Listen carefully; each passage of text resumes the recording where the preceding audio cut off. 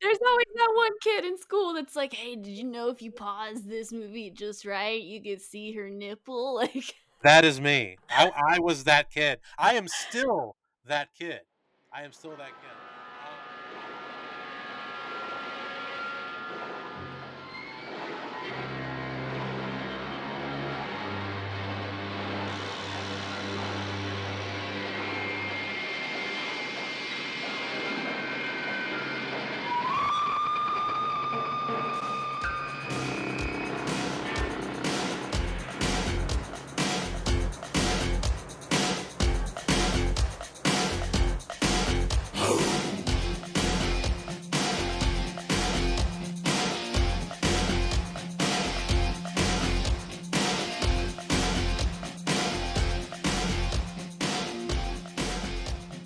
Hey guys, welcome to the Video Express, where we dust off old VHS tapes and discuss all things horror, sci-fi, and exploitation. I'm Matt. and I'm Katie. Let's get things rolling. Katie, tell our fine listeners what movie we are spotlighting on tonight's show. Well, today we're headed down under with the Howling 3, the Marsupials. Did you like my accent? Did I do it? Did I do it right? I hope I made every Australian listener proud. I worked really hard on that accent. Anyway, this movie is from 1987, directed by what's going to be a new show favorite, I think, Philippe Mora, who also directed The Howling 2, aka The Howling 2, Your Sister is a Werewolf, aka The Howling 2, Stirba Werewolf Bitch. So he's back. And now he's in Australia, and the werewolves are marsupials. It says all you need to know in the title right there. Does it though? Does it really? I don't even know if it actually scratches the surface of what's actually going on in this movie, but just if you know anything about biology, there you go. Marsupials. Yeah. Well, before we get into all the Aussie pouch fur covered fun, Katie, why don't we go into what's going on in the cinema world today? Yes. So I have three movies to recommend today, and by the time people are actually listening to this, we're going to be probably in January of or in the first part of 2021. So these movies might have been out for a bit by the time you are listening to this, but with me, I feel like there's just so many movies coming out all the time. It's really easy to miss something, especially when there's like 10 different streaming services, all with their own exclusives and whatnot. So these are just a few movies that I think our listeners would be interested in. So the first one is a Shudder exclusive that came out. I think it only came out like a week ago at the time of me recording this. It's called Anything for Jackson. I watched this movie the other day, and it is absolutely batshit insane, and it's very fun. So I'll just read you. I'll read you the blurb, the tiny little blurb, and that's all I'm going to give you about it. A bereaved Satanist couple kidnap a pregnant woman so they can use an ancient spell book to put their dead grandson's spirit into her unborn child, but end up summoning more than they bargained for. So just take a moment and I digest like that. Yes. So yeah, it's a sweet old grandma and grandpa, and they're dabbling in shit that they don't need to be dabbling in, and they get in way over their head, and it's a good fun satanic time for everybody. I've heard a lot of rumblings about it. I haven't heard anybody say anything negative yet about it. I've heard mostly positive. I've heard Mhm. ranging from it being amazing to uh, good. I haven't really heard any middle of the road or negative about it. So I definitely can't wait to check that one out. Yeah, I mean, I would, to each their own. I would say, I don't know if I'd say it's amazing, but it's definitely very good. And I would say it's one of the better ones I've seen in 2020. So yeah, definitely look into that. This next one is on Netflix, and it came out in October of 2020, I think, and it's called Vampires versus the Bronx. And this one is a little bit Oh, more okay. lighthearted. It's not a full on, like gory, scary horror. It definitely gives me some Monster Squad vibes. And it is Nice. about a group of young friends who live in the Bronx, and their neighborhood is slowly, with each year becoming more and more gentrified. A lot of local businesses getting bought by kind of like bougie, like artisanal sandwich shops and whatnot. So they feel the identity of their neighborhood is being stripped away, and then turns out that it's vampires that are doing the gentrifying. It's a group of vampires who are coming in and buying up all the property so that they can feast on the locals. Bougie vampires. Bougie vampires, and the kids got to band together and fight some vampires, and so it's very cute, very fun. um that one's a little bit more family friendly, I would say. If you have kids who are into this kind of thing, you could definitely watch it with your kids. It's a little, it's a little violent, but nothing too crazy. But I think any fan of horror, specifically if you liked kind of like the vibe of like the Goonies and Monster Squad and movies like that, you'll like this one. Cool. Yeah, it doesn't happen very often that we get that genre of movie anymore where it's, the kids. Yeah. I was thinking about that recently. Actually, I saw. I wish I could remember who tweeted it, but somebody in horror Twitter land was tweeting about how they didn't. If they feel like kids now don't really have like kid friendly like horror intro horror to get them into the genre now. Whereas like when you were growing up, when I was growing up, we had Monster Squad and the Goonies and a ton of other like kid friendly adventure movies that had like these horror themes Right. to it. So I think, yeah, this is definitely a return to that kind of feeling. I think the biggest problem is filmmakers and studios shy away from that specific genre just because of the track record of those types of movies. Like I mean, I don't know a single person that doesn't uh, absolutely love and cherish the Monster Squad. It's one of my all-time favorite movies. But people forget that that movie was literally a box office bomb when it hit theaters, and it only played in Hmm. theaters. It only played in theaters for 2 weeks before it was pulled. Oh wow. Um, yeah, Monster Squad didn't find its audience until the VHS home video, and that's where it's over the years picked up. And that's why I don't think there's many of these movies made now. It's just because people don't know if there's an audience for it or not. But I do wish there was more of it for sure. Yeah, and I mean, I'm hoping with streaming becoming, especially in 2020, becoming the only way to watch movies right now. Right. I'm hoping that people will be more willing to take that risk. Especially, I mean, I think Vampires versus the Bronx did pretty well on Netflix. So I mean, I would hope that it would inspire them to keep it up. Um, but the third recommendation I have today is a movie that I actually have not had time to sit down and watch yet, but I watched the trailer and I've heard enough buzz about it that I have a feeling that anyone listening to this podcast may be very intrigued by it.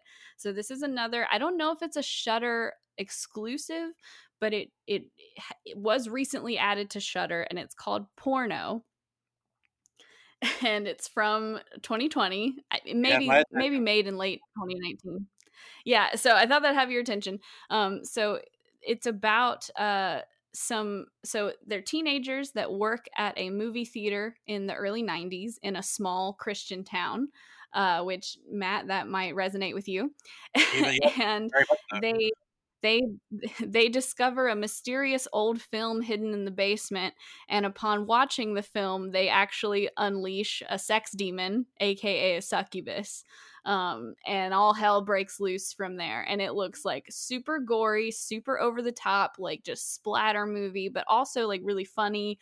It just feels like kind of a callback to some grindhousey type movies. So I again, I haven't seen it myself, so I can't give you an honest review, but it seems really really awesome. And I watched the trailer and I was just super into it. Remind me over Christmas break to watch that because I've not even seen the trailer, and just what you said sounds fucking awesome and right up my alley. So Yeah, I I thought want. of you when I saw the trailer. Yeah, I mean, not to call myself out, but I've got a Shutter subscription. But let's face it, I mostly have that for Last Drive in Joe Bob Briggs, and it's Yeah. bad of me to do this, but it's like when Joe Bob's not on, I forget to watch the channel. And there's so much good shit on there that I need to straighten my Mhm. ass up and get on the ball and watch these amazing movies. Yeah, I mean, I'm in a similar boat. I mean, I try to watch Shudder as much as I can, but they've got so much stuff, and there's so many other streaming services that I also use. Which, speaking of, the fourth recommendation I have is not a movie, but it is just a little tip for anyone trying just to find good horror to stream. So, as I've been mentioning, there's so many streaming services, and if you subscribe to all of them, that can be a little pricey per Mm. month. So, depending on your situation, that could be a huge chunk of your monthly income just to have a bunch of things to browse and never pick anything to watch. Um, so I was recently looking at Tubi, Tubi. They are Yeah, a free streaming site, and their horror catalog is fantastic. They have some crazy out there. They have horror movies that I've not seen on other platforms, or that I've only seen available, like the only way to watch it is that you have to pay for it and rent it. right. So if you're not trying to fork out however much money a month on a streaming service, and you're really looking to watch some horror movies, go check out Tubi, Tubi. Not they've not endorsed us, but I just really like them. Yeah, I've been a flag waver of Tubi for like years now. I watch Tubi at least 4 days a week. Just because not Yeah. and not not just because of their horror selection. Um, you know me, I'm a giant kid and I love my cartoons. They also have a fantastic catalog of cartoons from the 70s, 80s, and 90s. I mean, how they've even got the Mr. T cartoon on there. So much cool shit. Oh, wow. Yeah, a lot of the like the Image Comics cartoons that were like only ran for like one season in the 90s. They've got like the Wildcats and those types of cartoons. So I mean, it's not they've like you said, the horror selection is fucking fantastic, but they've got such a great catalog of every Mystery Science Theater, Riff Tracks episode. I mean, and like you Mhm. said, it's all for fucking free, man. So yeah, I keep waiting for the other shoe to drop. I keep waiting to find out what the catch is, but there isn't. Like, you don't even have to make an account. You don't even have right, to give them your email. You just go there, and there's movies, and you watch them, and there are ads. But, like, right, come on. I'll take a few ads to not have to give them my information and pay for it. So, fuck yeah. but yeah, that's all I got for recommendations. Awesome. Well, let's go ahead and just skip the stone right over to the movie. Katie, how many times have you seen this movie? Okay, so this is my second time watching it. It might as well have been my first time. The first time I watched it was in high school, so that was probably like, oh my god, how long ago was that? Like 10, 12 plus years ago, I think, at this point. So and literally all I remembered was the birth scene, which I think is what most people remember from this movie. So that was all I Yeah. knew. And as I was watching it, there were a few scenes that kind of jumped out. I was like, oh yeah, that part. But this might as well have been my first time, and I thought it was interesting. I think I really like what they were going for. I like that it feels like they kind of embraced the comedy aspect of this. They really played up the humor, whereas like in the Howling 2, I feel like a lot of the humor was maybe unintentional or just due to like weird wonky editing and just like weird production mishaps. This was an intentionally funny movie. So some of that I really think made it a little bit more charming for me in the long run. That being said, the plot, as with any Philippe Mora movie, apparently is just a mess. It's just all over the place. There's too much happening, and we'll get into some details later. But overall, I thought it was fun. I thought it was fun. It made me laugh and it entertained me, so it did its job. Um, we talked on the last episode when we were talking about Howling 2. How I, no exaggeration, have seen that movie probably thousands of times. Um, I want to say I've seen Howling 3 a shit ton as well. Not quite as much as 1 or 2, but I've seen it a lot, and the reason is, that it was a staple of cable television growing up. I watched Howling 3 for the first time on USA Up All Night with, I think it was, I can't remember if it was Rhonda Shear or Gilbert Godfrey, but I do know it was on USA Up All Night. And it was, like I said, it was a staple on cable television. It was always on. If it wasn't on USA, it was on some other channel. And I always watched it because when you're a kid, you have, I hate this term more than anything, but I'm going to use it. The rose-colored glasses. So you're, the Right. nostalgia. So when you're a kid and you're watching this type of movie, you're not picking up on the weird, for lack of a better term, dumb shit that's going on. You're kind of you're kind of honed in on monsters and effects and you know whatever. You're there for the monsters if you're a kid like me. So I will have to say this: it had been probably a handful of years since I've watched Howling 3, and I just of course watched it last week to gear up for this episode. Man, I don't know. I used to say that this was a guilty pleasure, even though I don't like using that phrase guilty pleasure.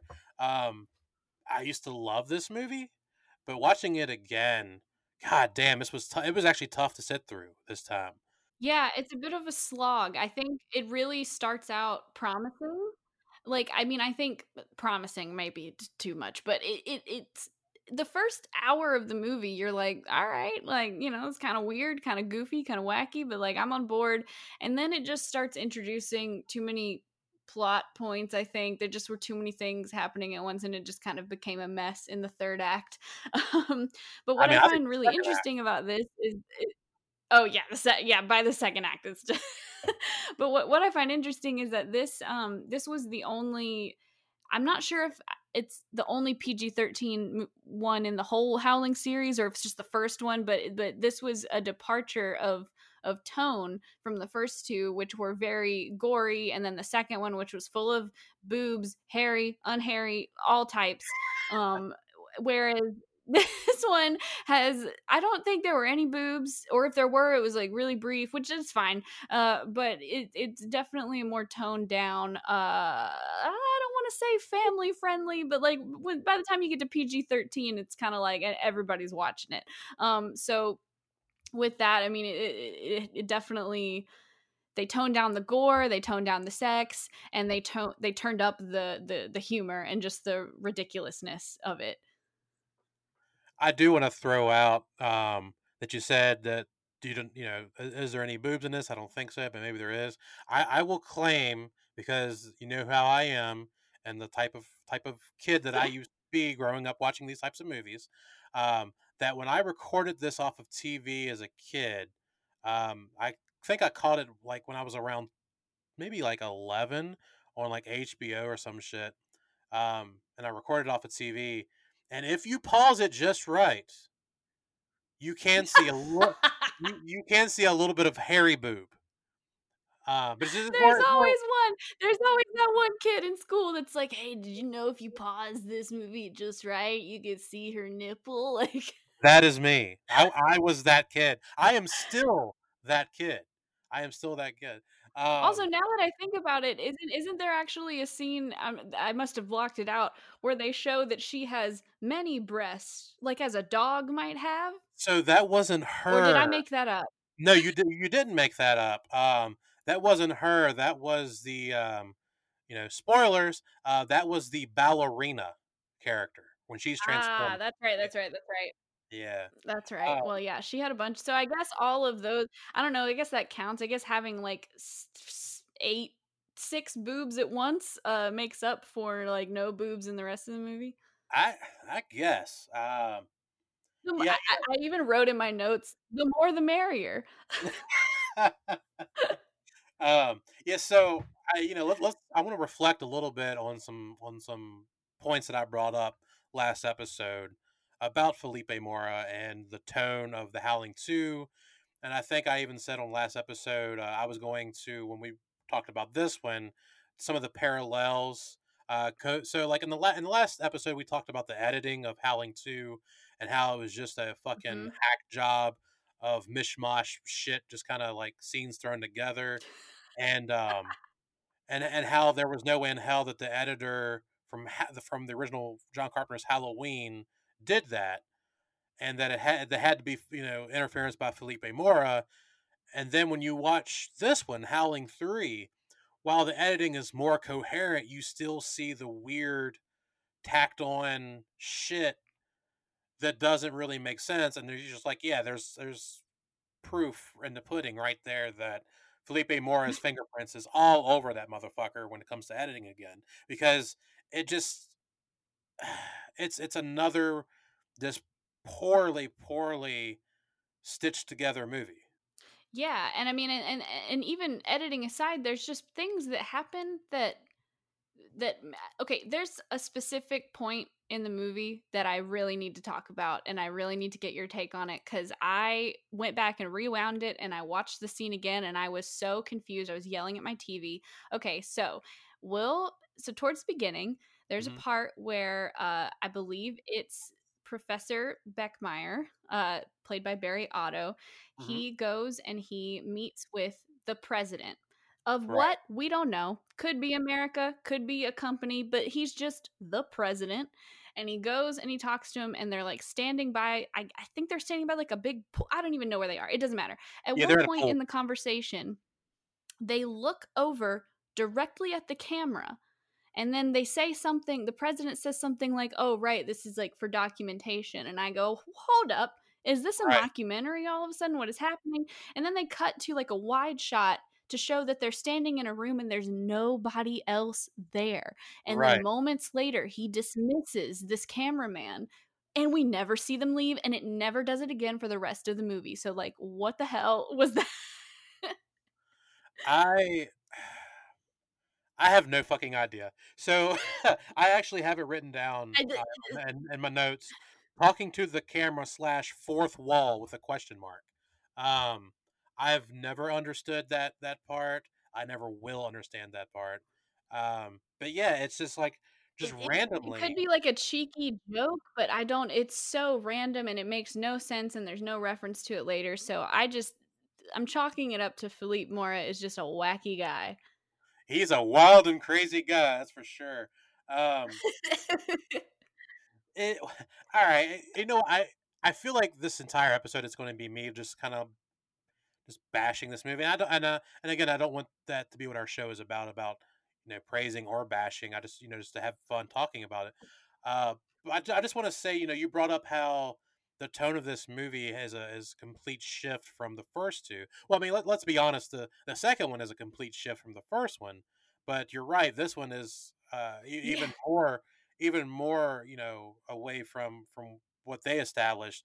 But then you said they ramped up the humor, and I'm not disagreeing. I'm just wondering even if that was intentional, because this this movie is just so fucking weird. And when I say that I love Howling 2 for it being weird, that's because it's a fucking awesome weird. This movie is just flat out weird. Like it Yeah.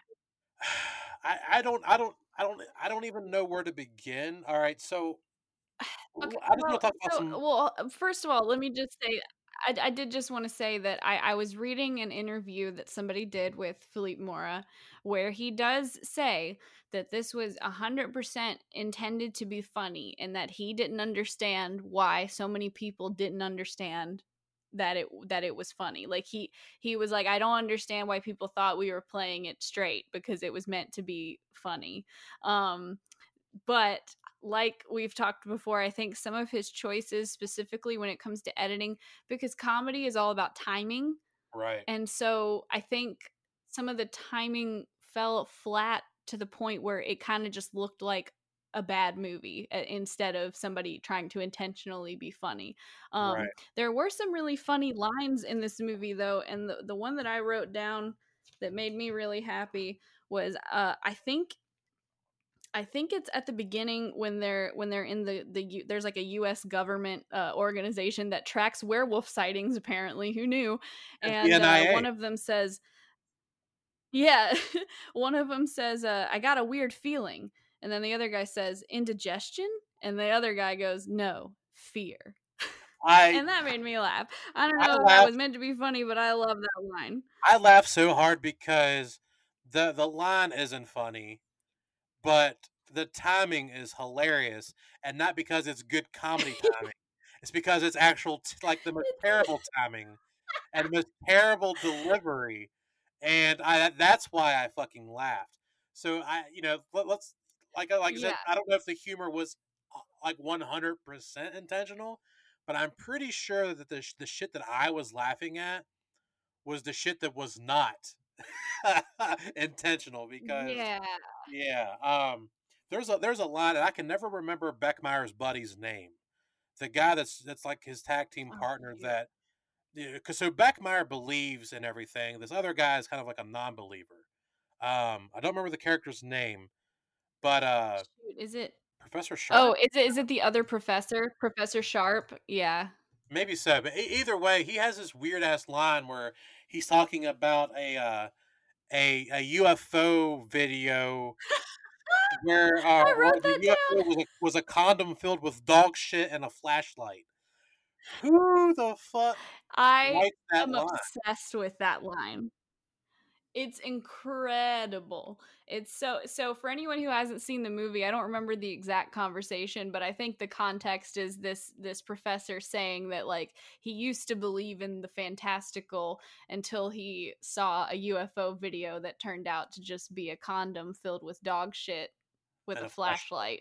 flashlight. Yeah, And I was like, first of all, who even is there are so many ways to fake a UFO that doesn't involve any shit at all. Any shit from any animal, human, dog. You don't need that to fake a UFO. So I would love to know if that's based on something real or if that just came out of Philippe Moore's really weird brain. yeah. Um, all right, so let me hop on track real quick. So I just want to start off like with the beginning of the movie and like some of my thoughts about the movie overall. So we were talking about the whole weird fourth wall breaking where they look at the camera and all that shit. It's funny because at Hmm. the very start of the movie, like the first frame of the movie, it shows this footage that's supposed to be, I guess, excuse me, it's like travel footage. I'm not sure if it's Africa or Australia, but it's like these travel people dancing around a werewolf that's tied to a post. And then it cuts to footage of this guy that's walking through like 4 feet of snow in Siberia, and he's attacked by something off screen that we don't see. And then it cuts to our main character, Beckmeyer, who's a professor, who's showing the footage of the tribe that's got the werewolf at the stake. I just thought it was weird though that before we get to Beckmeyer, when it shows those two different pieces of footage, when it cuts from one to the other, it's like a weird like sound that they throw in the editing of the cut to make it almost seem like you're changing the channel. So I don't know if I that forgot about that. yeah, I don't know if that is supposed to tie in to us, the fourth wall break of watching them on a camera. I don't fucking know. Um, that's neither here nor there. If you've never seen the movie, watch it. Tell us what the fuck you think is happening with this whole thing. But I do want to bring up one thing. The travel footage that Beckmeyer is showing. That's got the like I said. I don't know if it's supposed to be Africa or where it's at. I can't recall, but I do think that the werewolf that's tied to the stake is cool. It's supposed to be in 1905. Now it's 100% obviously a mask, but it's very dog soldiers like Yes, in its face. So like it's stuff like that, and like I said, I don't want to rip this movie apart. For the next hour and a half. I will say that this movie is a complete mind boggler, but that's not to say that there's not some cool shit in it. Like there is some cool moments peppered yeah, throughout the movie, and I don't want to dwell on like just the bad shit. So of yeah, course. Yeah, there's definitely some charming parts in this movie. but you brought up Mr. President, so the NIA finds I guess finds out that this guy in Siberia was attacked by a werewolf. So they alert the president, but the president um never says who he is. Like, we just know he's the president, and they refer to him as Mr. President, but we don't know if he's president of the United States, um, or if because it's an Australian movie, is it the president of Australia? But the actor is Michael Pate, who was in a lot of fucking westerns and shit. But it's so Oh, fucking off the wall. But yeah, I all right. Here's my thing: the whole movie doesn't make a lick of sense to me because we got a werewolf attack in Siberia. So they alert Professor Beckmeyer, who's basically, I guess, you know, an expert on werewolves. So Mr. President, who, again, we don't know of what, gets in contact with Beckmeyer to put him on the case of finding these werewolves. However, we never fucking go back to Siberia. Ever. nope. He just goes straight to so I think if I remember correctly, I think, and I would need to look this up again, but I believe that the footage that they keep showing is Aboriginal footage from Australia, Okay. and I want to say, and I could be getting my plot points confused, but I want to say that it is Beckmeyer's grandfather's footage because his grandfather used to was also into this, and he like disappeared, I think. I don't know. Something to do with that footage has like sparked this obsession in Beckmeyer. So even though he was assigned to this task in Siberia, he somehow is like in the back of his head obsessed with the idea of marsupial werewolves and It's is just like, I gotta find them. it's just plot after plot after plot after plot after plot, and none of the plots even go together. It's so weird. Yeah. Um, but so after we're introduced to Beckmeyer and his sidekick, the other professor guy, and they're basically, I guess, tasked by the government, by the president, who of what don't know, to find werewolves and eradicate them, or whatever they're trying to do. Uh, the the scene then shifts to a village in Australia called Flow, which is fucking wolf spelled backwards. Where So we meet, clever. yeah, clever motherfuckers. Where we meet Jerboa Jerboa and her tribe What a of, name. oh my fucking god, that name. Where we meet her rapey stepfather, and a bunch of werewolf women, and I guess she runs away because her stepfather's trying to rape her, and she hops on a bus to go into the big city, and she's being trailed by werewolf nuns. I that All that just came out of my mouth sounds like some shit that somebody would make up, but here we are. Yeah, werewolf nun I love the werewolf nuns, and I didn't realize until I very recently actually when I was, like, rereading some of the plot points that I think that aren't those, like, her sisters who are trying to get her and bring her back, and they're just, like, disguised as nuns? Yeah, they are. I didn't know that they were sisters or just like half sisters or They're whatever. just part of the But yeah, Flow they're for community, whatever. um Yeah, but for whatever reason, they disguise themselves as nuns, um, hunt down yeah, Jerboa Jerboa. I got really excited at first before they revealed that they're werewolves. I was like, "Hell yeah, it's the Christian Avengers back again and this time it's 3 sassy nuns and they're here to kick some werewolf ass." And then they ended up turning into werewolves, which I didn't like as much, but is still very funny. It's just very fun. I wrote And they down in my show up to this like Halloween party, this costume party, and like everybody just assumes that they're in costume. It's fantastic. I wrote down in big letters and underlining werewolf nuns because I had a couple drinks while I was watching this, hoping it would help the viewing As experience. you do. It did not, by the way. But when I wrote down Mm. werewolf nuns, I kept having this image in my head, and I'm sure somebody's either already done this or they're going to do this. I would do it, but somebody will beat me to the punch. I kept having this image in my head of a werewolf nun, like reaching under her skirt and pulling out a machine gun and just like mowing people down. and I chuckled to myself because I was like that random image that just popped in my head. That random 10-second image in my head is better than this entire fucking movie. That's incredible. Any aspiring filmmakers listening, there's a free tidbit. There's a free idea. All right. Well, so we're steadily kind of going through the movie. Tell me what you thought. Like, so when tell me what before we get to any further. How do you feel about Jerboa, who's our lead actress, our main chick?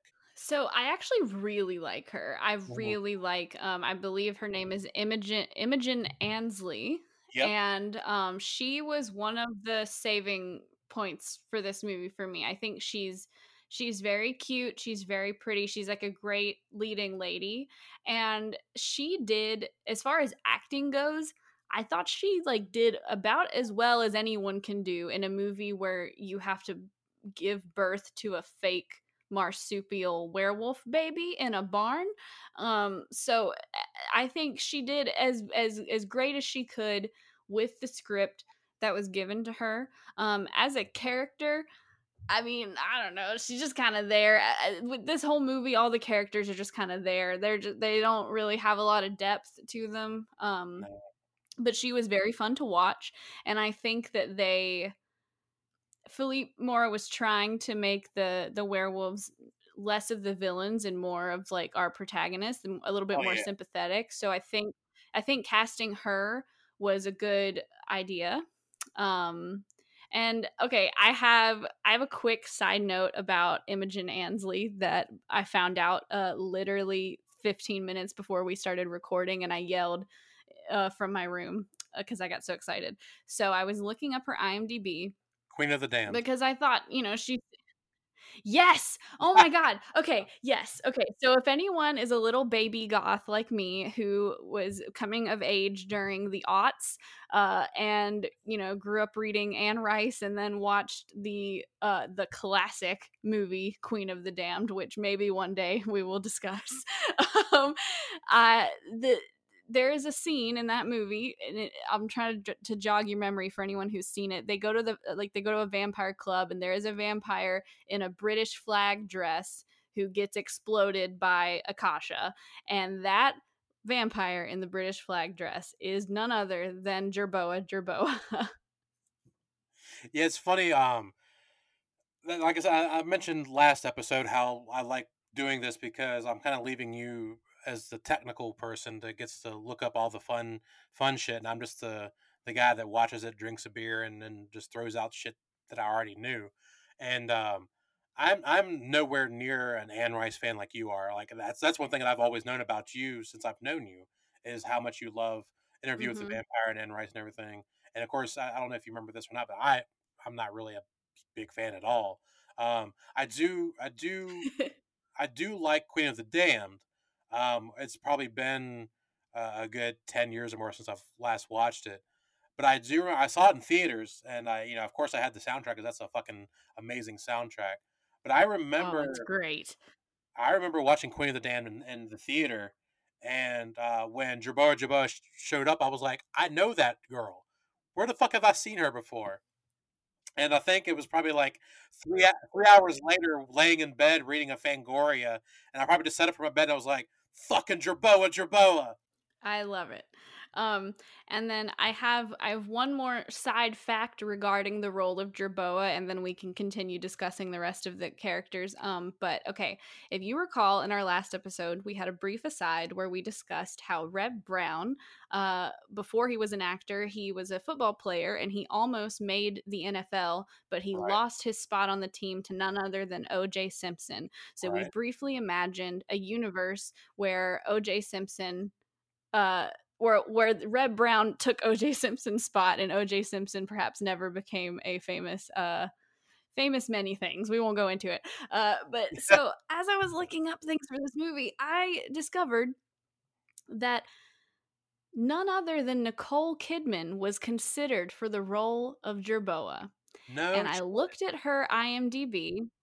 I looked up what was she doing in 1987, She was and doing that she BMX had movie. not yet Yeah, well, yeah, she hadn't quite, I don't think she'd quite broken into, like, the worldwide or, like, American film scene yet, so she was still but she was acting regularly in Australia, and Yeah. she starred in a Australian miniseries in 1987 called Vietnam, where her co-star, who played her husband, was none other than Barry Otto, who plays Professor Harry Beckmeyer. So that Ah. is her connection to the Howling 3. Wow, okay. Yeah, I gotta say around that time, I don't know what year it was. I know that the only thing that I could recall around the really early '80s that Nicole Kidman did was like I think it was called like BMX Bandits or some shit like that. But I mean, yeah, it makes perfect sense because she's of course an Australian actress. But how much of a different movie or how her career could have changed drastically for the worse if she had been Yeah. Jerboa Jerboa. Yeah, I mean, seriously, I don't know if she would have ever gotten to Days of Thunder if she had made this movie, and then it makes me think, would Imogen Ansley become would they have just traded spots? Would she have ended up married to Tom Cruise? Would she have ended up in Moulin Rouge and Eyes Wide Shut? We'll never know, but it's fun to imagine. That is fun to imagine. Especially because one the one word that I wrote down beside Imogen Ansley was babe in all capital letters and underlined. Yeah, Um, she's a super babe. she is beautiful, man. Like she's one of those she's one of those characters slash actors that when she's on screen, it's hard to take your eyes off of her. She's got that Mhm. natural beauty about her that just your eyes stay glued to her, and everybody's got different tastes and everything. But I thought it was funny how my thoughts had not changed at all about her since I first saw this movie. Was when she's like still kind of like got the tousled hair and like no makeup and running around barefoot is when I thought she was the most beautiful. And then later on in the movie, when she's all like dolled up and red lipstick and glimmery and glamoury, I was like, damn, she was hotter like the other way. But that just shows, like, I agree, yeah, yeah, it actually works best for her that way. but that just shows like how naturally beautiful she is because like I said, she's running around basically dirty and barefooted and looks amazing. Um, Mhm. let's Yeah, talk I about. mean, and it looks like just looking oh, sorry, Oh, but you're just fine. You're looking through her IMDb, one more thing, it looks like she did, work pretty steadily up until, like, 2009. It's just nothing I just feel like she has been super underrated, and she deserved to be a bigger star than she was, and I hope that it wasn't this movie that tanked it for her, but it might have been. It could have very well been. Um, well, I was going to say let's talk about her love interest, but let's actually let's reel it back just a hair. Let's talk about Beckmeyer, who is technically, in my eyes, our lead guy here. Um, what did you think of his character? Barry Otto, Professor Beckmeyer, our Australian Mhm. werewolf expert, and all around. I have no idea because I don't even know what the fuck he's supposed to be doing. Well, I will say real quick, similar to The Howling 2, to me it is very unclear who the protagonist of this movie is because for part of it it's Jerboa and then the other part of it it's Beckmeyer, but they don't actually interact with each other that much throughout the movie. Not much at But all. just looking at Professor Beckmeyer on his own, he he's a really good like driving force for the plot. I'm using big air quotes around the word plot, but I mean he does get things going. He at least helps, go from one thing to the next, and he also is really good at like exposition, so he just like explains a lot of stuff that's happening I feel like that's what he that is. and it still doesn't fully make sense, but I feel like that's what he was for this movie. Was he was just like the exposition guy.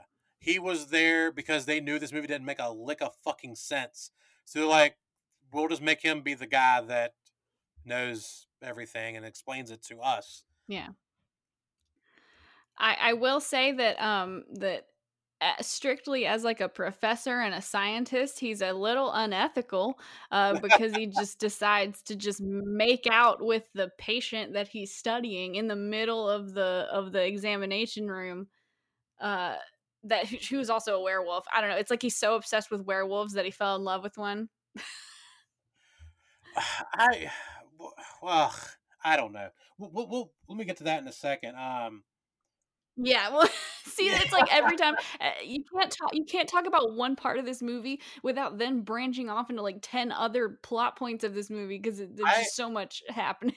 I wrote it down. I don't know if you can see it right here, but I wrote it down that this is going to be tough to do an episode on because the plot is moving in every breakneck speed direction possible that it's hard for us to even break down what's happening. But yeah, I'll jump off. Let's jump off of Beckmeyer, who's played by Barry Otto, which, by the way, is in one of my favorite Marvel superhero movies. We'll get to that in a second.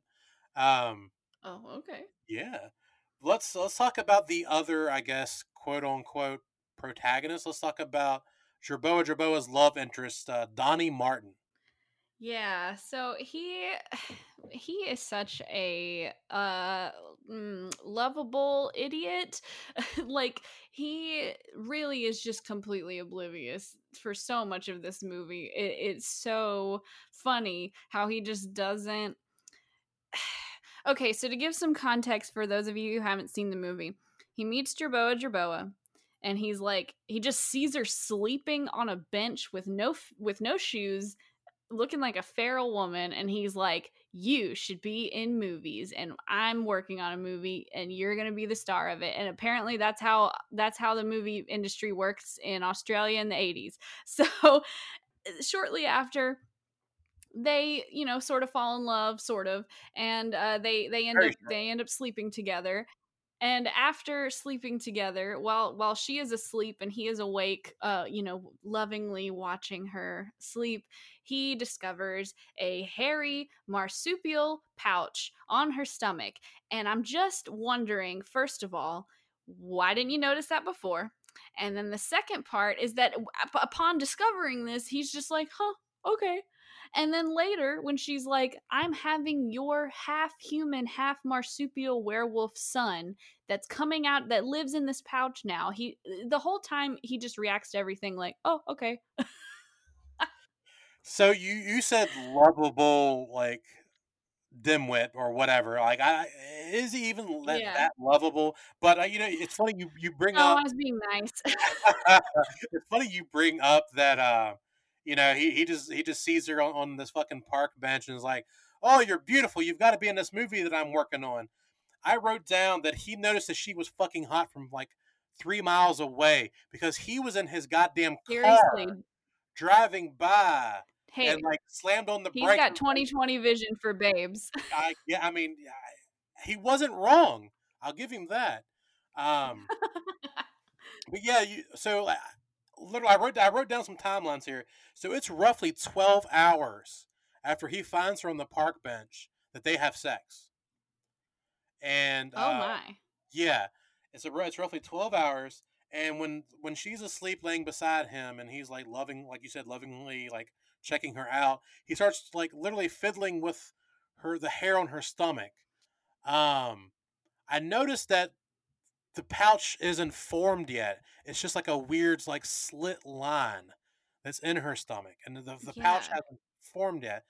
And you're right. He just like it's just like not he's not like twirling her stomach hair, but he's just like playing with it, and it's just like, why is he not thinking this is the weirdest fucking shit ever?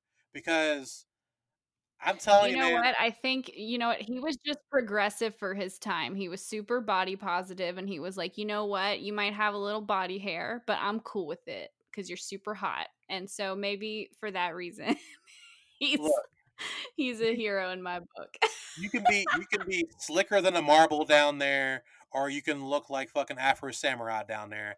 I don't care, but when you've got that shit creeping up your fucking stomach, That's where I'm gonna have to fucking throw on the red Well, light. and it's the pouch, that's really just it.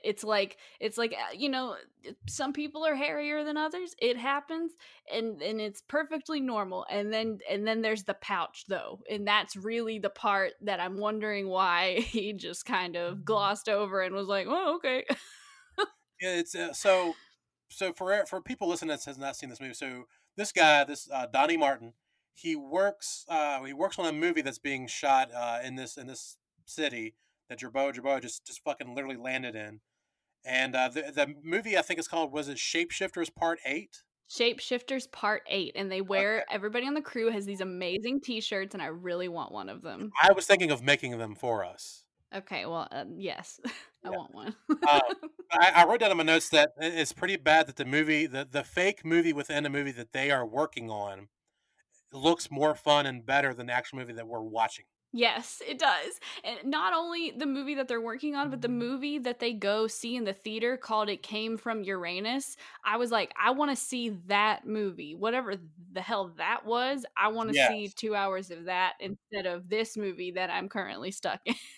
Yeah, so it came to Uranus looks amazing, and the stuff that's in that fake movie within a movie looks like I said, like that even looked better than the actual movie that we're watching. Yeah. But yeah, anyway, Donnie is he I barely even remember him in this movie because he just so doesn't super contribute to the plot. He kind of just becomes Jerboa's arm candy throughout the movie. He's just kind of there to be her love interest, and I don't know. And you know what? Again, maybe that's super progressive because in the 80s it was usually just some random woman that was the love interest that was given no depth or anything. So, I don't know. Maybe they turned the tables. I'm trying to just give this movie the benefit of the doubt, man. You're trying so hard. I'm trying. I would say that maybe they're trying to be progressive and do something new, but then like I want to talk about another character. This guy Philo, who is Mm, the head of the werewolf tribe from the village of Flo in Australia. Philo is all right. So he is the stepfather to Jarboa, and as far as we can tell, we don't know if he's also the father slash stepfather of the other females that's in the tribe. I don't know what his relation is to the werewolf nuns, but they're all together. So basically, it's never really comes out and says, but he wants to fuck his stepdaughter. Philo wants to fuck Jerboa, yeah. and I guess to me, and maybe it came off different to you. To me, it seems like this isn't the first time. Like maybe it's happened before, and like she was not having it anymore, and that's why the fuck she got out of there. I don't know. Yeah, it feels like that he is very controlling and abusive of all of these werewolf women in his group cult. I don't okay, I even wrote down while I was watching this movie, I was like, what the hell is this random like road warrior group of people? And then I looked up the actor who played Thilo, Max Fairchild, and He sure was in enough, the he road. was in Road Warrior. Yeah. Well, he was actually he was what am I so Mad Max, the original, the first Mad Max is one of my all time favorite movies, and I know people like the Road Warrior and all the sequels more because it's more post apocalyptic than Mad Max. But I love Mad Max just because it's such a fucking like gritty and like heart ripping movie.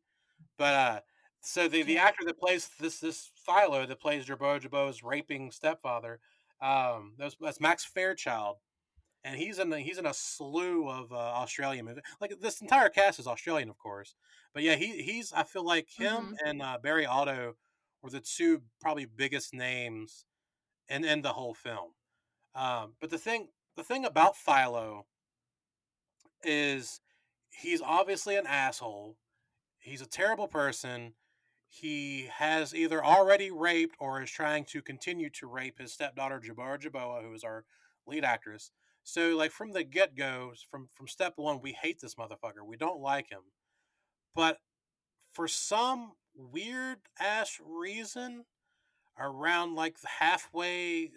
of the third act, they try to redeem him and make him likable and try to make him like almost Mm. like the hero. And I'm just like, I don't understand that choice whatsoever.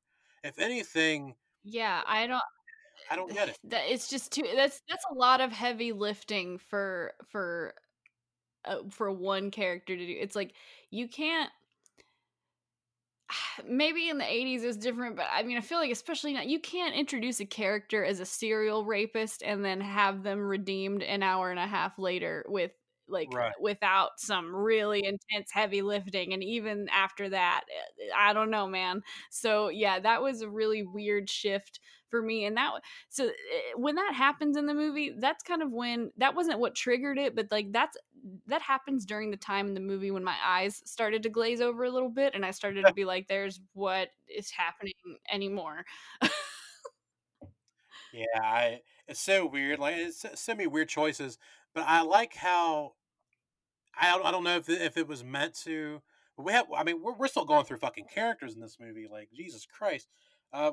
We still got to talk about was it Olga, the Russian werewolf ballerina. Yes.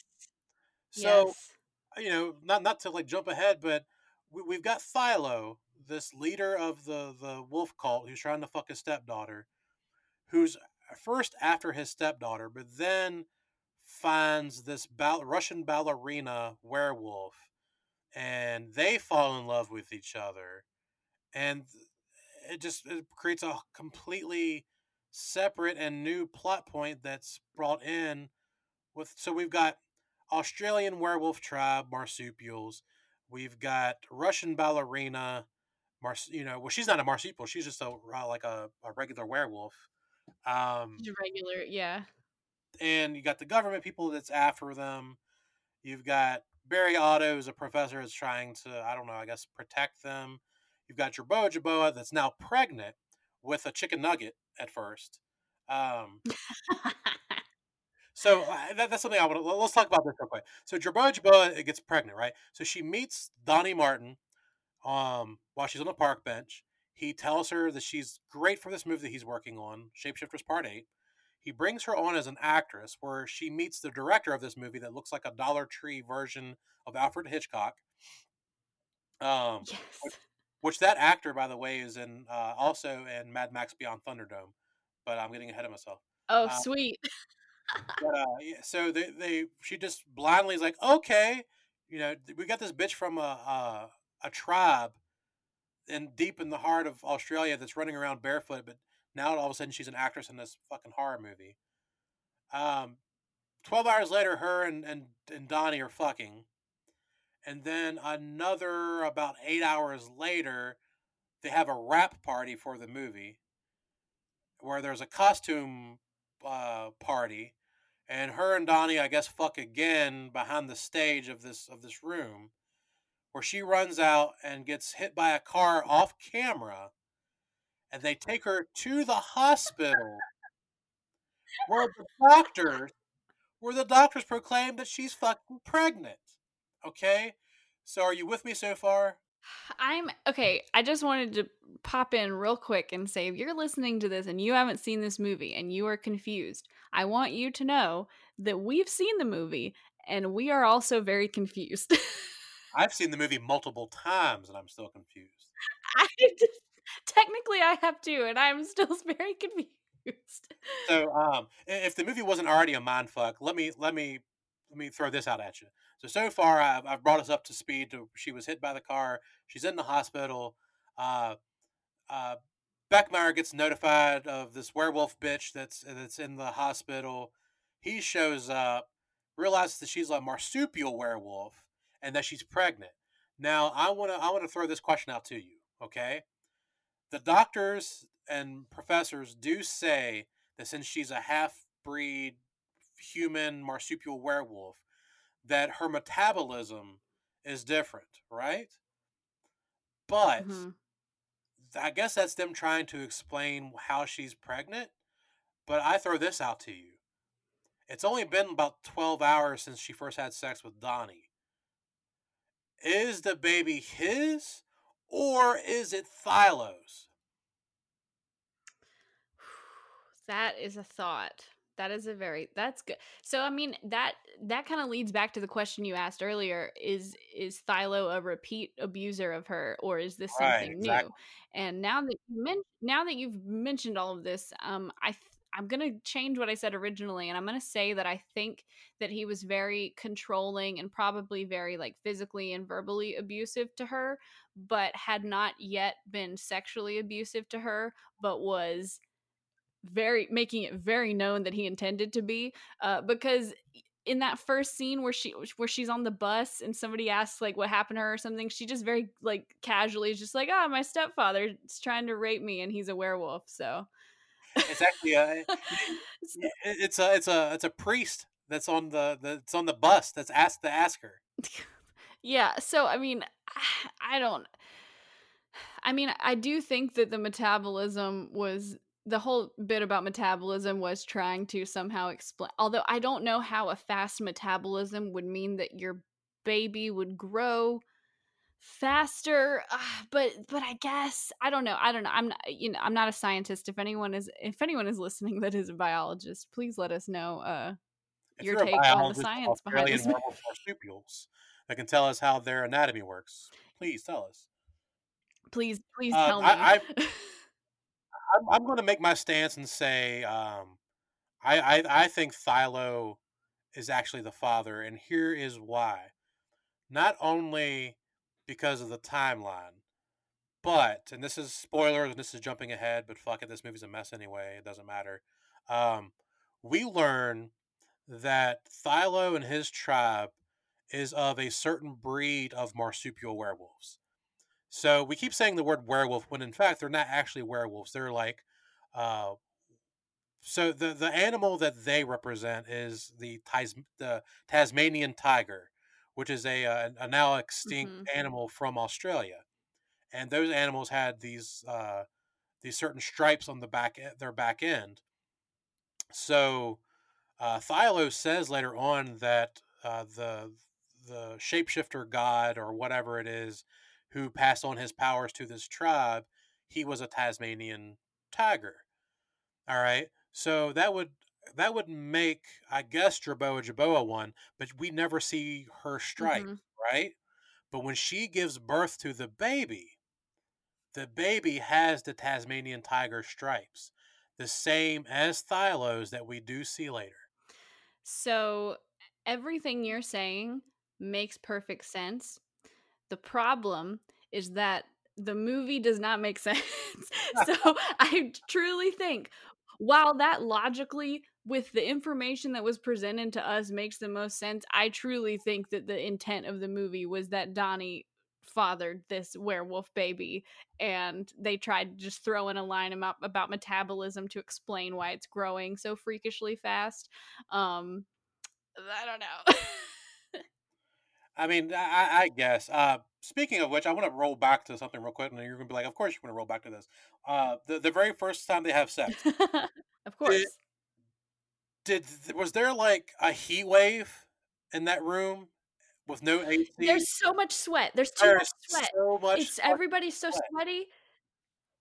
It's disgusting.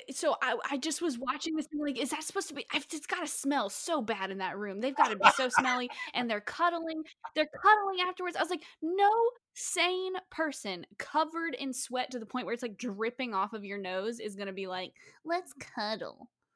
That's disgusting. So, yeah, that was the least sexiest thing I've ever seen. Absolutely. I'm a very like visual like person. In other words, like I don't know how to explain how my brain works, but like somebody will tell me something and all of a sudden when they're telling me whatever, like whether it be a story or a scenario or anything, I automatically visualize it and like it plays out in my fucking head. Right. And I'm also the same way when I'm watching a movie. If there was like an abundance of something happening in a scene, like I'll like almost like develop a sense of what's happening in that scene.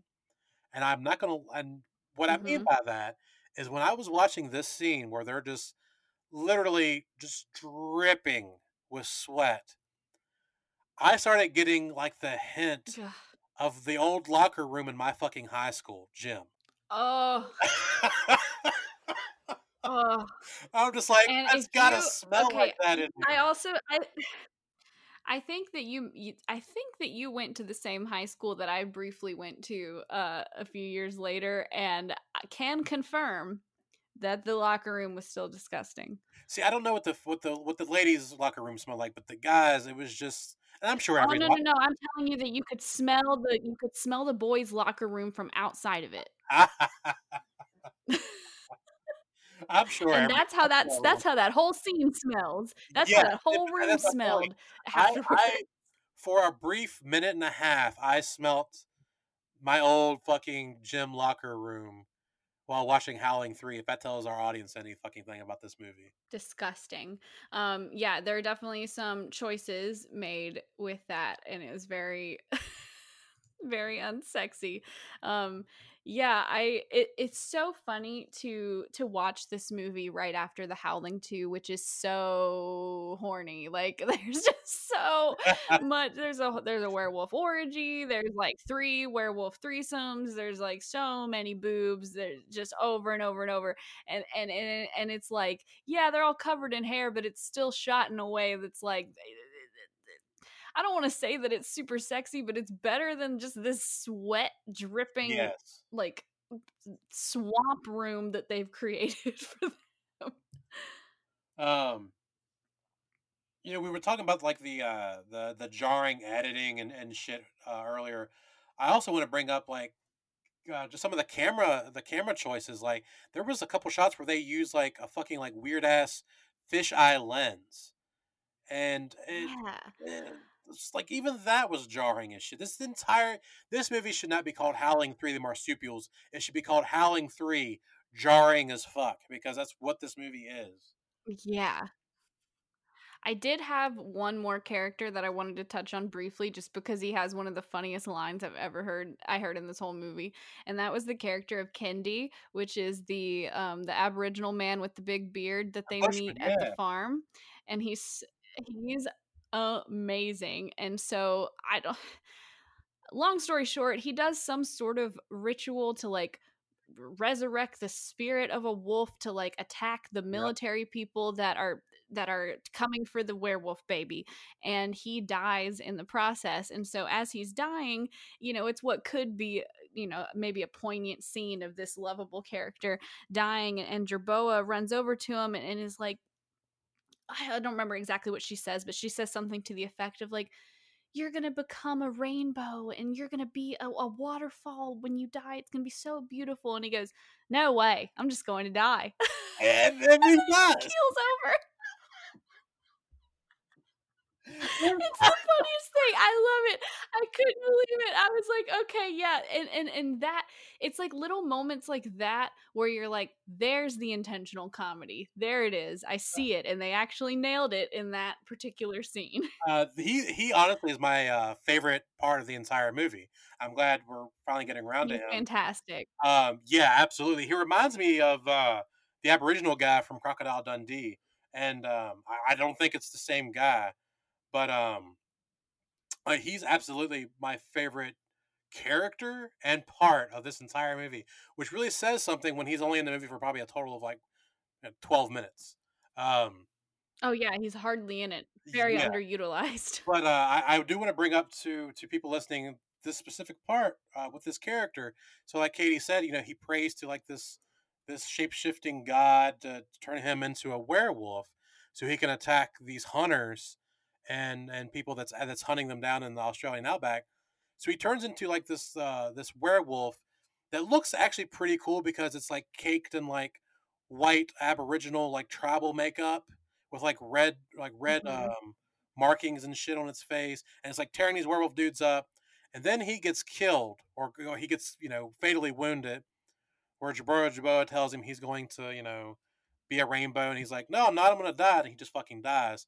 Well, then they give him the Darth Vader funeral, where they cover him in sticks Yes, they and, do. and and set him on fire and shit, and then they just walk away, leaving this fucking corpse to burn. But then, like what, 10 minutes later, the hunters and the military guys they show up and they find his burnt corpse. That's just a skeleton now, It's a burnt, blackened skeleton, but the head is of a wolf skull. And out of fucking nowhere, the skeleton sits up and starts attacking these fucking guys. And it's like the coolest fucking moment in the entire goddamn movie. And I wrote down this 10 minutes makes the movie worth it.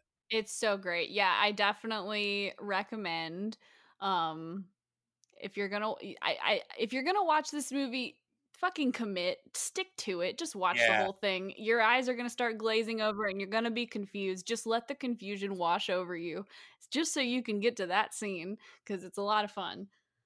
Um, so let's talk about real quick Olga, the Russian ballerina werewolf. I love saying that Russian ballerina werewolf because The that Russian that could be its own werewolf fucking movie ballerina. too. But I like how like she's got like this. I don't know if it's like a shared like ESP with Philo that they know each other exist and they want to mate or whatever. But I love how the guy that she's with, like when they're at the theater, like she's behind stage getting ready to go out to perform her dance. They're backstage talking, Yeah, and he draws like this most like poorly drawn caricature of Philo and holds it up to her, and she just gets horny as fuck all off this like she's loving it. and she's making like these like weird ass like rawr, rawr sounds like while she's horny as It's shit. so weird. This, folks, So I this was is a so train wreck. confused by that. I feel like, yeah, so I think that's like her weird psychic friend, and was like, I'm gonna Who's also a draw werewolf. the man that you're trying. Oh, that part is so just yada yada yada, and they don't explain it at all. But yeah, you're right. She's got this like psychic connection to Thylo for some reason, and decides that that's the man that she's going to seek out. And then she has this freaking great transformation scene in the middle of the Sydney Opera House, while performing a ballet. And it's so comical because as she's twirling, spinning, it's a different phase of transformation. And had that been shot Hmm. right and the makeup been better, that could have been such a great transformation. But it just turned out just to be goofy as fuck. Yeah, it's pretty wacky. It could have been cool though. I agree. I think it was a cool idea. I like the idea of like she's spinning around so fast that, the other people on stage aren't really noticing that she's changing, but the audience can see that every time she spins back around, she's a little bit hairier, she's a little Right. bit more werewolf like. But yeah, then once she fully transforms, it's a little underwhelming. So, well, like again, it's really hard to streamline what this movie is about and try to tell you people listening everything because, like, again, it's all over the fucking map. But now let's circle back around to Jorboa being pregnant. So the werewolf nuns finally kidnap her and take her back to Australia or back to the village of Flo, where she proceeds to as soon as she gets there, run away again to a barn to give birth to her baby. And this is my like I laugh so hard every time I watch this, just because she gives birth to a fucking chicken nugget. Like her baby werewolf, okay, is literally the size of a fucking chicken nugget, and it's hairless, and it just looks like it's the weirdest looking thing. It just boggles my mind the choice they made for making the baby look like that and be that fucking small. Like it should just popped out like the Yeah. normal like a normal baby size. But anyway, like this So little bitty chicken nugget. I think the intention behind the chicken nugget, I think, was to play up the whole marsupial thing, because like I guess when like oops, sorry, bumped the mic. Hello, professional podcaster. So I think when I got excited about the birthing scene, Matt, but when like a kangaroo or something has a baby, I think what happens is that not to get too inside baseball when it comes to biology, but I believe that the tiny, not fully formed baby comes out, where it normally comes out from, and then it crawls up into the pouch and it hangs out in the pouch. And that's where it continues to grow into its full size. I get that, but also, come on, But also, like, did we need to see Jerboa lay down on her back and spread her legs to reveal her werewolf hairy cooch just to see this fucking chicken nugget no. crawl out? In fact, I wrote down that this scene was entirely too erotic. It was, like, uncomfortably erotic. This birth Yeah, scene in the barn where a tiny chicken nugget baby crawls out of her cooch and right up into that little hairy pouch on her yeah, stomach, and it just and she's covered in sweat again, and it's just yeah, the way it was shot, it's really like they thought it was, like, sexy, and I was like, "There's nothing sexy going on here." at Um, all. I feel like that is the scene that tends to stick out in people's memories of those who have braved this movie. Um, and I don't know if now is the right time to give a fun fact about the production of that scene, but Please it's do. possible that Philippe Mora may have killed a mouse while making this scene. What? Inconclusive. Okay, so they tried putting a so I've heard two accounts.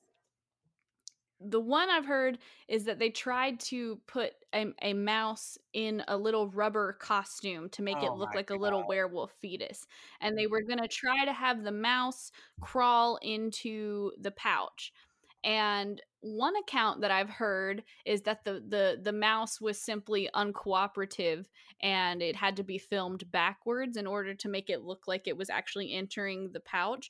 But then another thing that I read said that it was a petrified mouse that was already dead that I guess they had like on a string or something. And then another thing I read definitely implied that the mouse was killed in the making of this movie.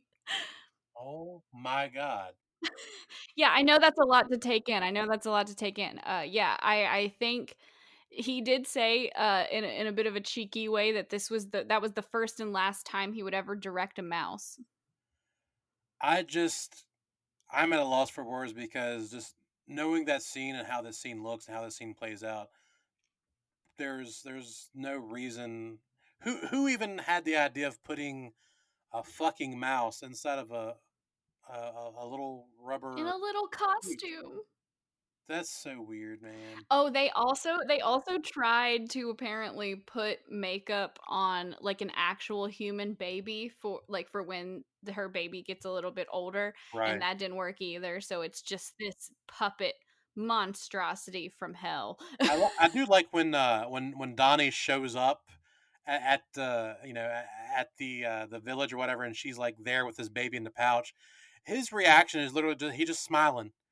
And I'm just like, Yeah, how are you just not like, I get me the fuck out of here? This girl that I just had sex with just gave birth to this slimy, hairy yeah. baby hanging out in her hairy cooch pouch. Oh my god, That baby puppet is an absolute nightmare, nightmare and fuel. if anyone, it is nightmare fuel. So much so I would say that it's worse than the animatronic baby in, Twilight Breaking Dawn Part 2, which if anyone has not seen that, I've watched it for you, but please do yourself a favor and go right now to Google or whatever search engine that you use, and please look up Breaking Dawn animatronic baby, and just it's nightmare fuel. But anyway, that was a little side note, but it reminded me of that. I want to jump on this real quick since we're talking about the werewolf baby. We just talked about Kendi, the Bushman, who turns into the cool werewolf travel guy, then turns into a fucking werewolf Yes. skeleton. Philo, in his weird moment of redemption, prays to what do they call it? The Phantom werewolf god. I think so. But Yeah. he literally prays to this to what they call the Phantom to make him the big one. And then, folks, the next thing you know, Philo turns in like we don't see his body, we just see his head. but Thylo turns into like a fucking like King Kong sized werewolf and like shoves his head into the tent of these military guys that's hunting them down and kills one, which sets off a fucking rocket launcher, which blows up the other one. And the most coolest and craziest, probably the second coolest scene in the entire fucking movie. But it's also just another like It's Wolfzilla, pretty what the awesome. fuck just happened thing. Um, I want to throw out that the president and the military and government wants these werewolves eradicated. And so at one point they said, send in the Omega team. And then the Omega team just ends up being two dudes and like some weird fatigues that's hunting werewolves that gets taken out by fucking Thylo as Wolfzilla. So I I, guess the A team was too busy. yeah, if you, nobody could find them. Let me do a quick roster, okay? Real quick before we move on to final moments. So we've got. I feel like I'm doing Joe Bob's drive-in totals here. We've got one werewolf Yeah, baby. and it's just characters. One werewolf baby, one werewolf with pouch, Tasmanian tiger werewolf, three werewolf nuns, a werewolf Russian ballerina, a Wolfzilla, an Omega team, a homophobic president, which we haven't technically talked about yet. Is there anything else that I'm leaving out? Yeah, like I guess the Alfred Hitchcock wannabe horror director who's briefly in it but is very fun. Uh, And that's about it. so I feel like we're doing like a circle right back to where we were at the very beginning. Just kind of cool way to close it. Oh, I guess a decent way to close off this fucking batshit movie. The president. So we're back to him again, Mr. President. We don't know if he's the president of the United States, president of Australia, or just whatever. Um, but in all the what the fuckery of this movie, so our Russian ballerina is in love with Philo, the raping stepfather of Jerboa, and then Philo sacrifices himself, turning into Wolfzilla to kill the Omega team that was sent to kill them. So after his death, Olga, the Russian werewolf ballerina, then falls in love with our other protagonist, which is Beckmeyer. And then so they hook up and they decide to continue living together in the bush of Australia, where then she becomes pregnant with Beckmeyer's baby, and they have a daughter. So meanwhile, Beckmeyer and Russian ballerina have daughter, and they're raising it alongside Jerboa and Donnie with their son, living happily ever after in the bush of Australia. And then we flash forward to a handful of years later, where now Jerboa and Donnie have moved back to Sydney to live under new identities as filmmakers. And Beckmeyer's buddy shows up and was like, "Hey, I'm so glad I found you. Since you've been gone, there was a fucking werewolf war that broke out between humans and werewolves, and evidently it was just like a bloodbath for numerous years. And finally, one day, the president realized the werewolves aren't so bad. We should all live happily ever after." And then Beckmeyer's like, "Oh, okay," and they just fucking pack their bags, move back to Sydney, and where at the end we see them living in a fucking mansion, watching TV, where we see Jerboa on TV accepting an award for a movie that she was in, and the lights from all the cameras and the paparazzi make her transform as a werewolf on live television. Thus concludes the Howling 3, the Marsupials. Holy I shit. cannot believe that there is that much exposition in just a single conversation. I'd fucking forgotten completely that the werewolf human war of Australia happened. I didn't. And it's like, where's that movie? I want Was to see that that even movie. Australia? Because I almost took it as like a fucking world, like a WW A worldwide werewolf Wolf war. War. Yeah. I So don't know, dude. that's incredible, and I'd completely forgotten about my favorite thing though is, I don't like to get too I don't like to get too nitpicky about like real world logic when it comes to movies. I know that, in a Right, movie you kind of got to bend things a little bit in order to get the plot going. But I cannot let go the fact that Jerboa is now a famous actor, famous enough that she's being given an award. right. And yet somehow this is the first time she has ever been exposed to the Camera. flashing lights of the paparazzi. It's like, how is this the first time that she has accidentally been triggered to do, which that's another thing we didn't fully cover, is that the flashing lights trigger Right. their transformation. Yeah, well, I So mean, that was just, I don't know why. it's easy for us to leave shit out like that when it's just so fucking much to cover. Um, yeah, I mean, I feel like there's even more that we haven't even said because I don't even know. I don't even remember because it's just so much. again, like it's funny because I said on the last episode that the whole point of our show is not to do like a technical review of the movie. It's more of us just talking about the movie. But I feel like this might be the our one and only movie where we try to talk about everything that happened just because it sounds like something you would make up. Like everything that's come out of our mouths on this episode sounds so fucking made up that it's impossible for us not Yeah. to just talk about all of it. Yeah, it's a little all over the place. And one thing I did want to say is that, if you if you're listening to this and you've made it this far and you have not seen the movie and you still want to, it is, as of the time of us recording this, it is available on Amazon Prime Video. So if you have an Amazon Prime account, or just get the login info from a friend or a relative. You don't have to give them your money. You could Yeah, just watch it, probably and I'll it's give you my there. login. And yeah, you know what, we'll give you our login.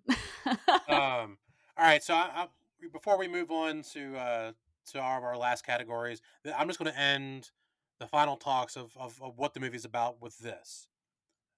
When Beckmeyer decides to stay in the outback with his new Russian werewolf bride, his buddy, the other professor, goes back to Mr. President to tell him, Beckmeyer is staying staying there. He's now shacked up with a werewolf. To which the president replies, "Is it female?" And the guy says, "Yes." And the president says, "Well, thank God for that." I love that's just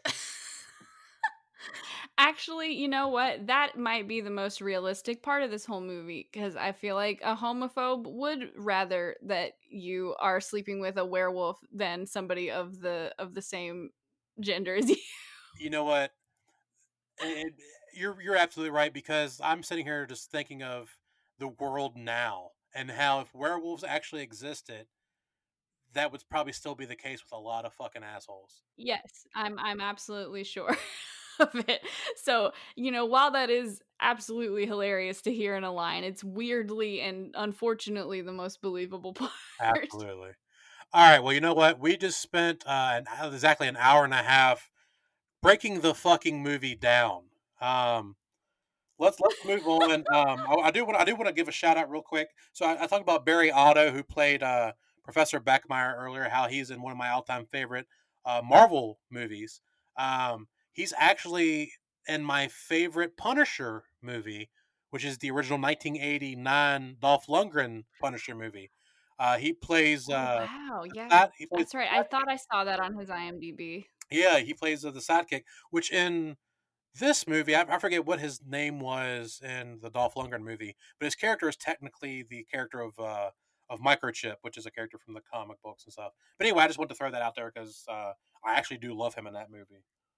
Um, That is so cool. Also, I want to bring up this. I know I didn't bring it up on our last episode when we talked about Howling 2, but I'll bring it up now. So the executive producer of not only this movie, Stephen Lane, he was the executive producer of Howling 1, 2, 3, 4, 5, and 6.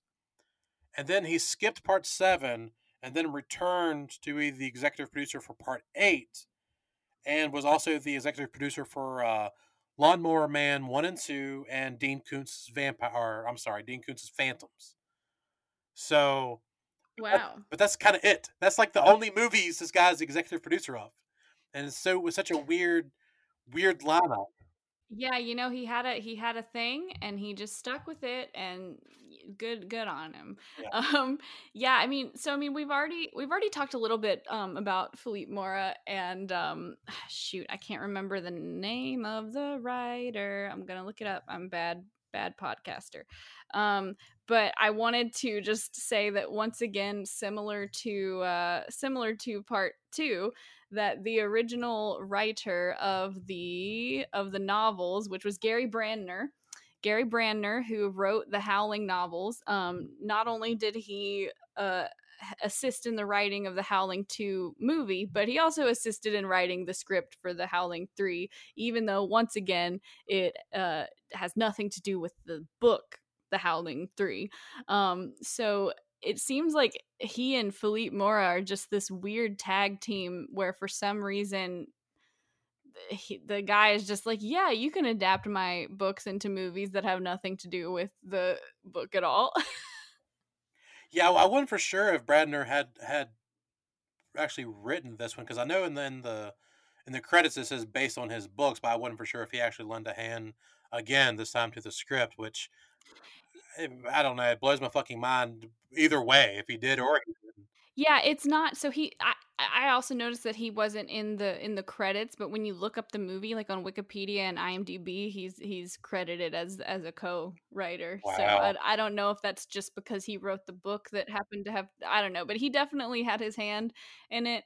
And in it, another fun fact that I read was that Philippe Mora was a little upset with how the studio treated the Howling 2 after he like handed it off to them. Apparently they added in a bunch of shots of boobs that he did not want, and I'm Bullshit. like, I don't know if that's true, but but apparently he wasn't a fan of that, and so I think part of this movie, he claims that part of this of the Howling 3 was kind of poking fun at the film industry. But again, I don't know if I buy that completely. I feel like it just wasn't. It's like, I just feel like it's really easy to say after the fact that, like, oh, it was satire, or oh, it was a comedy, when it's like, oh, maybe you just didn't make a great movie, but that's okay. So I'm going to bring up exactly what I said on last episode, where I said it about part 2, but it makes even more sense for part 3. That this movie literally comes off as a movie that looks and feels like it had a non English speaking director with an English or English speaking uh, Yes. cast because of all the weirdness and shit. And then, if you remember, I actually compared Howling 2 a little bit to Troll 2, but I feel like you could Mm-hmm. do that comparison even more so with Howling 3, just in its tone and its overall weirdness. And also, like, Troll 2, you've got your famous Nilbog, the town of Nilbog, which is goblin spelled backwards. And in this movie, you've got the village of Flo, which is wolf spelled backwards. So, Mm-hmm. we had talked about how it'd be really great to do like once a year, do like an annual like Howling 2 get together where everybody gets together and watches the movie. How great would a Troll 2 Howling 3 marathon be? Oh, that would be one hell of a double feature. Like, I think you definitely want to do the Howling 3 first, and then lead into, because I mean the Troll 2's got to be the main event, right? oh, absolutely. But I think having those two back to back would be really fun. I also could see just doing a double feature of the Howling 2 and the Howling 3, with True. a bunch of people and just popcorn and beer, and just everybody yells at the screen. Like, that would be a blast. This is similar to the second movie. This is definitely a movie that you want to watch with other people. Unlike how you and I watched it, which was completely alone and in silence. So So yeah, we talked a lot about Felipe Mora on last episode. So there's not a lot of ground to cover talking about him. However, I do want to bring up, like I said, I usually leave the detective work to you to look up shit and find out some shit. Um, However, I did look up one fucking thing because I was like, well, we got to talk about Felipe Mora again. So I was like, I got to find something new. What can I dig up? And oh my fucking god! So I don't know what's happening. I don't know what stages it's in. I don't know if it's even still happening. But as of 2017, Felipe Mora was working on a movie. Okay? He was working on a movie starring Max Fairchild, who played Thilo. And the title of this fucking movie is The Growling. Yep. I'm so glad that you brought that up because I found that earlier and I meant to write it down and then I forgot. So I saw that on IMDb and I was like, "Wait, what the Growling starring Max Fairchild directed by Philippe Mora?" So I don't know. Again, there hasn't been an update since 2017, so I have no Right. idea what's happening with that. But how I hope to great would it God that be if Philippe Mora in 2021 is like, all right, I'm making my comeback. We're doing a callback to the with Howling The 2, Growling. Howling 3, and we're going to call it the Growling.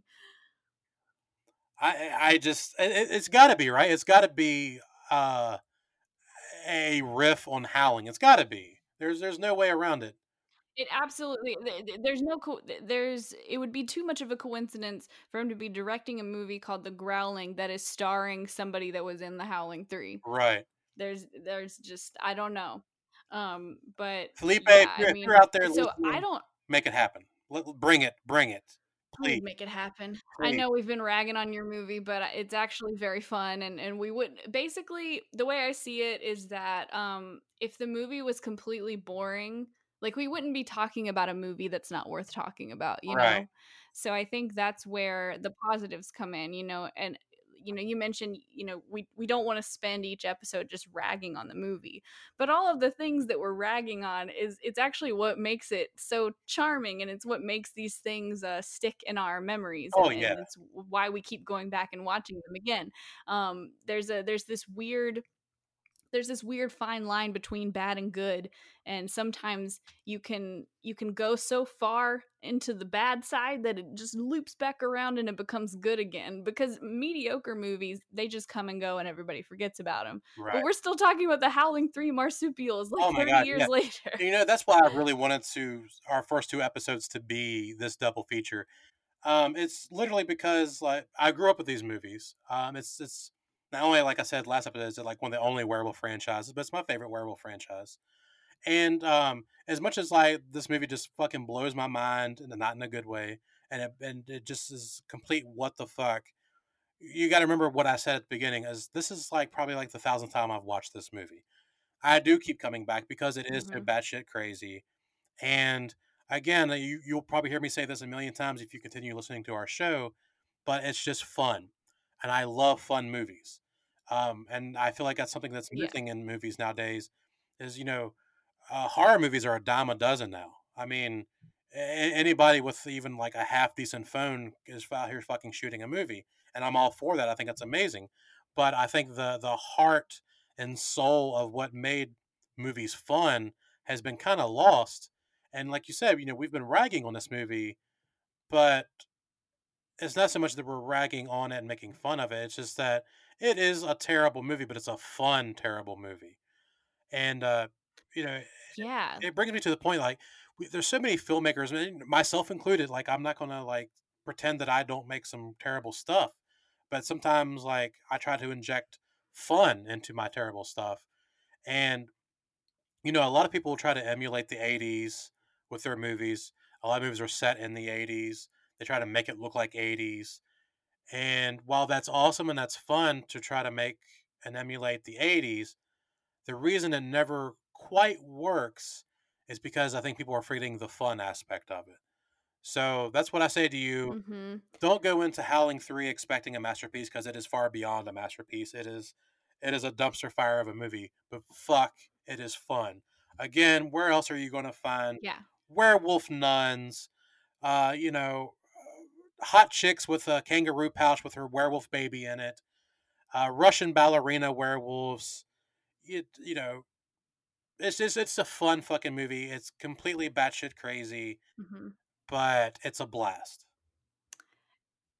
Yeah, I really like what you said about, the fun of a movie, and a lot of horror movies of recent times missing the fun aspect. And I think kind of what we're seeing happening is that on one hand, horror is becoming more of a generally accepted genre. It's not a dirty word anymore. It's Right. not Not the skeezy bastard and out. scummy to the general public anymore. And I think we're seeing a lot of more serious, maybe more kind of art housey type directors dabbling in horror and using it to really beautifully like explore these themes of grief and trauma and all of these things. And I love horror movies like that, like like Hereditary and just movies like that are really just going there. Right. But I really don't want us to lose the fun. Mhm. I think there's plenty of room for everyone, and I want to see people do something totally batshit insane. Like that's why I'm really excited about this movie Porno that I was talking about earlier. Again, I haven't seen it yet, so I can't speak to it exactly, but just something about that, like that's such a ridiculous premise, and Right. it just sounds fun. And so I think, yeah, I mean, I would say to anybody that's trying to make movies, trying to make horror movies, don't forget the fun, because that's what we're coming to see most of the time, is to have a good time. So Yeah. yeah, you can, I mentioned this in the last episode, just about how forgiving and accepting the horror community is, if we can tell that you had passion and that you enjoyed making it. So don't get so bogged down in like, oh, this is going to be silly or cheesy or people aren't going to like it, cuz just have fun, just make it fun. If it sucks, make it fun and we'll love it. Yeah, you know what? And the funny thing is, and this is the only advice I would give: if, don't try to make your movie fun. Don't try, but just have fun. If you are having fun making it, that Yes, that is that's going to key. that is going to come through. But there's a lot of people who try to make the movie fun, and it just comes off just bad and forced, and Yeah. yeah, just have fun with it. And I will tip my Mhm. hat to Felipe Mora. I think, no matter what he might say now, dead mice and werewolf suits to the side. I think there was fun had making this movie and Howling too. And even though, like I said, I shit all over Yeah. the movie, I still have fun watching it. Yeah, I mean, I would still rather watch this movie than a lot of the boring and sad movies that get nominated for Oscars every year. Hot take. I don't know, maybe Absolutely. that's not a hot take, but I um but real quick, kind of before we give our final thoughts here, I did want to talk about just kind of some of the special effects Yeah. in this movie, and kind of what your take on a lot of that is, because so with this movie being PG-13, there is a lot less gore. So we don't get a lot of like gore effects, but we Right. do get some interesting werewolf effects, and both real and imagined and movie within a movie effects. But yeah, what did you think about the effects here? Okay. So the actual werewolves and the actual movie that we're watching, the you know, I feel like that werewolf makeup is terrible. Um, Everything like Hmm. the werewolf nuns look like store bought prosthetics that were just slapped on the face. Um, the the only good werewolves look like dog mask. Uh, they're just not very good. However, I find it mind boggling that the two movies within the movie that Donnie and Jerboa are working on, which is Shapeshifters Part 8, the werewolves that's on that movie, which are literally supposed to be people in makeup, look fucking cool as shit. And then the Yeah. werewolf in the movie that they go see in the theater, which is called It Came from Uranus, which looks like a fucking trauma movie, even though it's cartoony and over the top, it's so fucking cool looking. And those effects are cool. So I don't understand the thought process that they were going with doing that, but yeah, we talked about Howling 2 being hit and miss with the makeup, but this movie was more way more miss than it was hit for sure. Yeah, I think the I thought that within the actual movie, not the movies within a movie, but within the actual movie, the werewolves looked the best when they were like mid transition. So, like, Yeah, I feel like I don't recall Jerboa ever actually going full, like, I'm a wolf now. And I think that was a good thing. Like I think that looked good, where it's like she's got the fangs and the eyes and a little bit of like hair popping up everywhere, and it's like she's changed and she's monstrous. But like to me, that looks a lot better than just like a rubber mask yeah, shoved on somebody's face. Um, I thought the movie within a movie, that it came from Uranus. So Mora said that that was his favorite scene to shoot, and you can tell. I mean, it's so goofy, it's so fun, and they've yeah. got these great like prosthetics on this guy's face, and it's like bubbling and contorting, and it looks really good. Like I was actually surprised. It looks like a living cartoon. It's so cool. Yeah, it does. It looks just like a living cartoon, and I'm with you. I'm surprised that it seems like they put all their time and effort into like that, and then when it was Yep. time towards the end to have actual full-on werewolves, it was just kind of a mess. I do know that the only two effects guys that I know of. I mean, I'm sure there's always a lot of more helping hands, but there's Bob McCarran, who of course worked on Road Warrior and another Australian classic called Razorback. He also worked on Queen of the Dam, and then Oh, wow. yeah, and then I think it was Nick Dorning was the other effects artist, which also Razorback, Mad Max Beyond Thunderdome, Queen of the Damned, and most recent credits would be Ghost Rider and I Frankenstein. So you know, Oh, wow. yeah, these people are they'll still. So you saying Razorback just triggered a memory of something that I read, a fun fact. So isn't Razorback about like a giant boar Warthog. that like Yeah, kills everybody? It's like a monster boar warthog. Yeah, okay. yeah, So when Thylo becomes like Mondo Wolf and they yeah, have the head come through the tent, yes. apparently that head is the head from Razorback. I'm glad you brought that up. I meant to bring that up.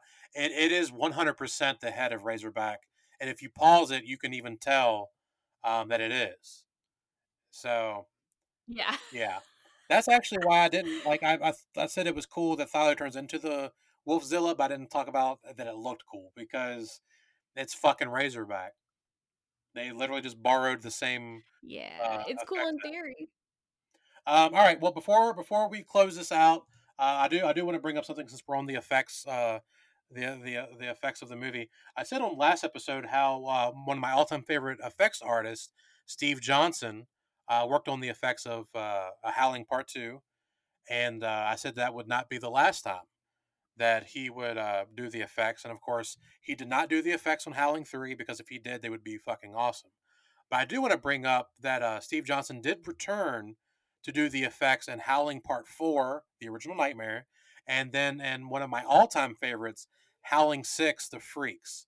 Of course, we're not going to go over those movies anytime in the near future.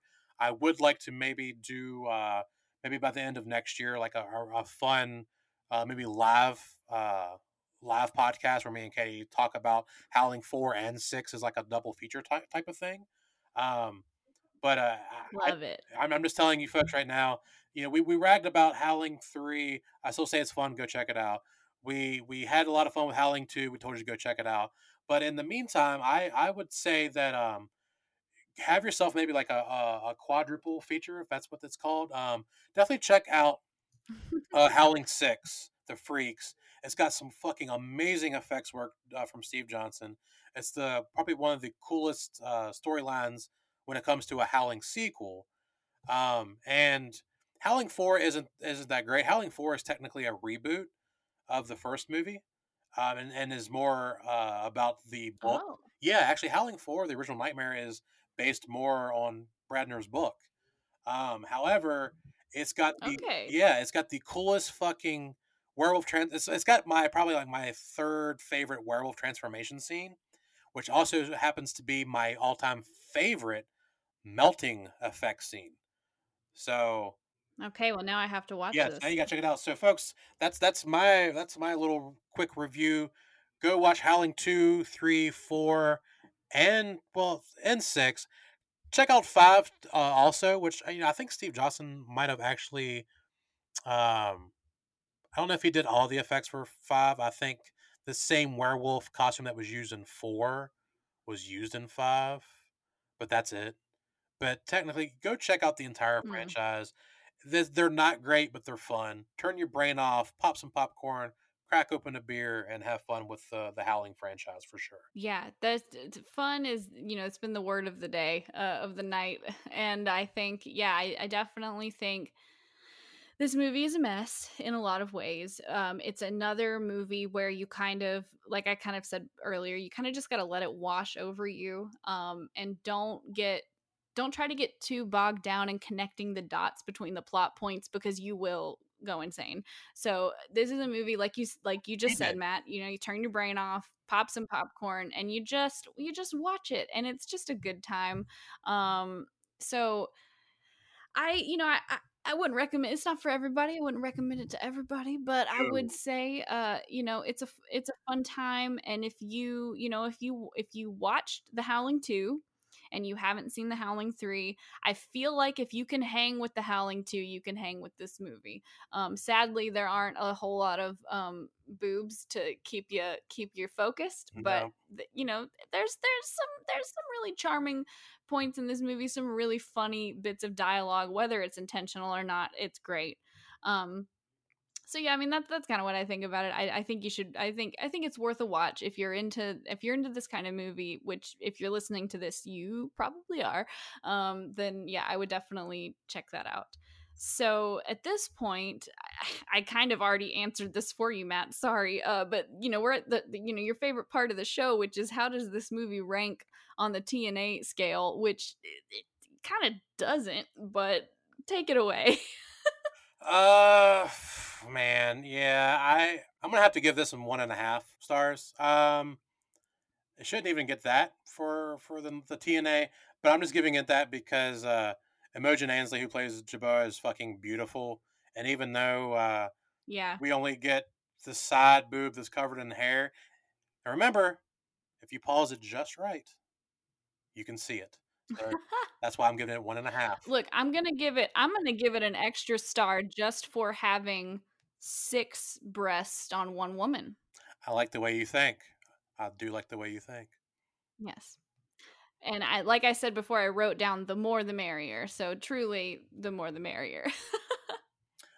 So is that your final thoughts for the movie? Yeah, I think we've said as much as one can say One can about The possibly Howling say. 3.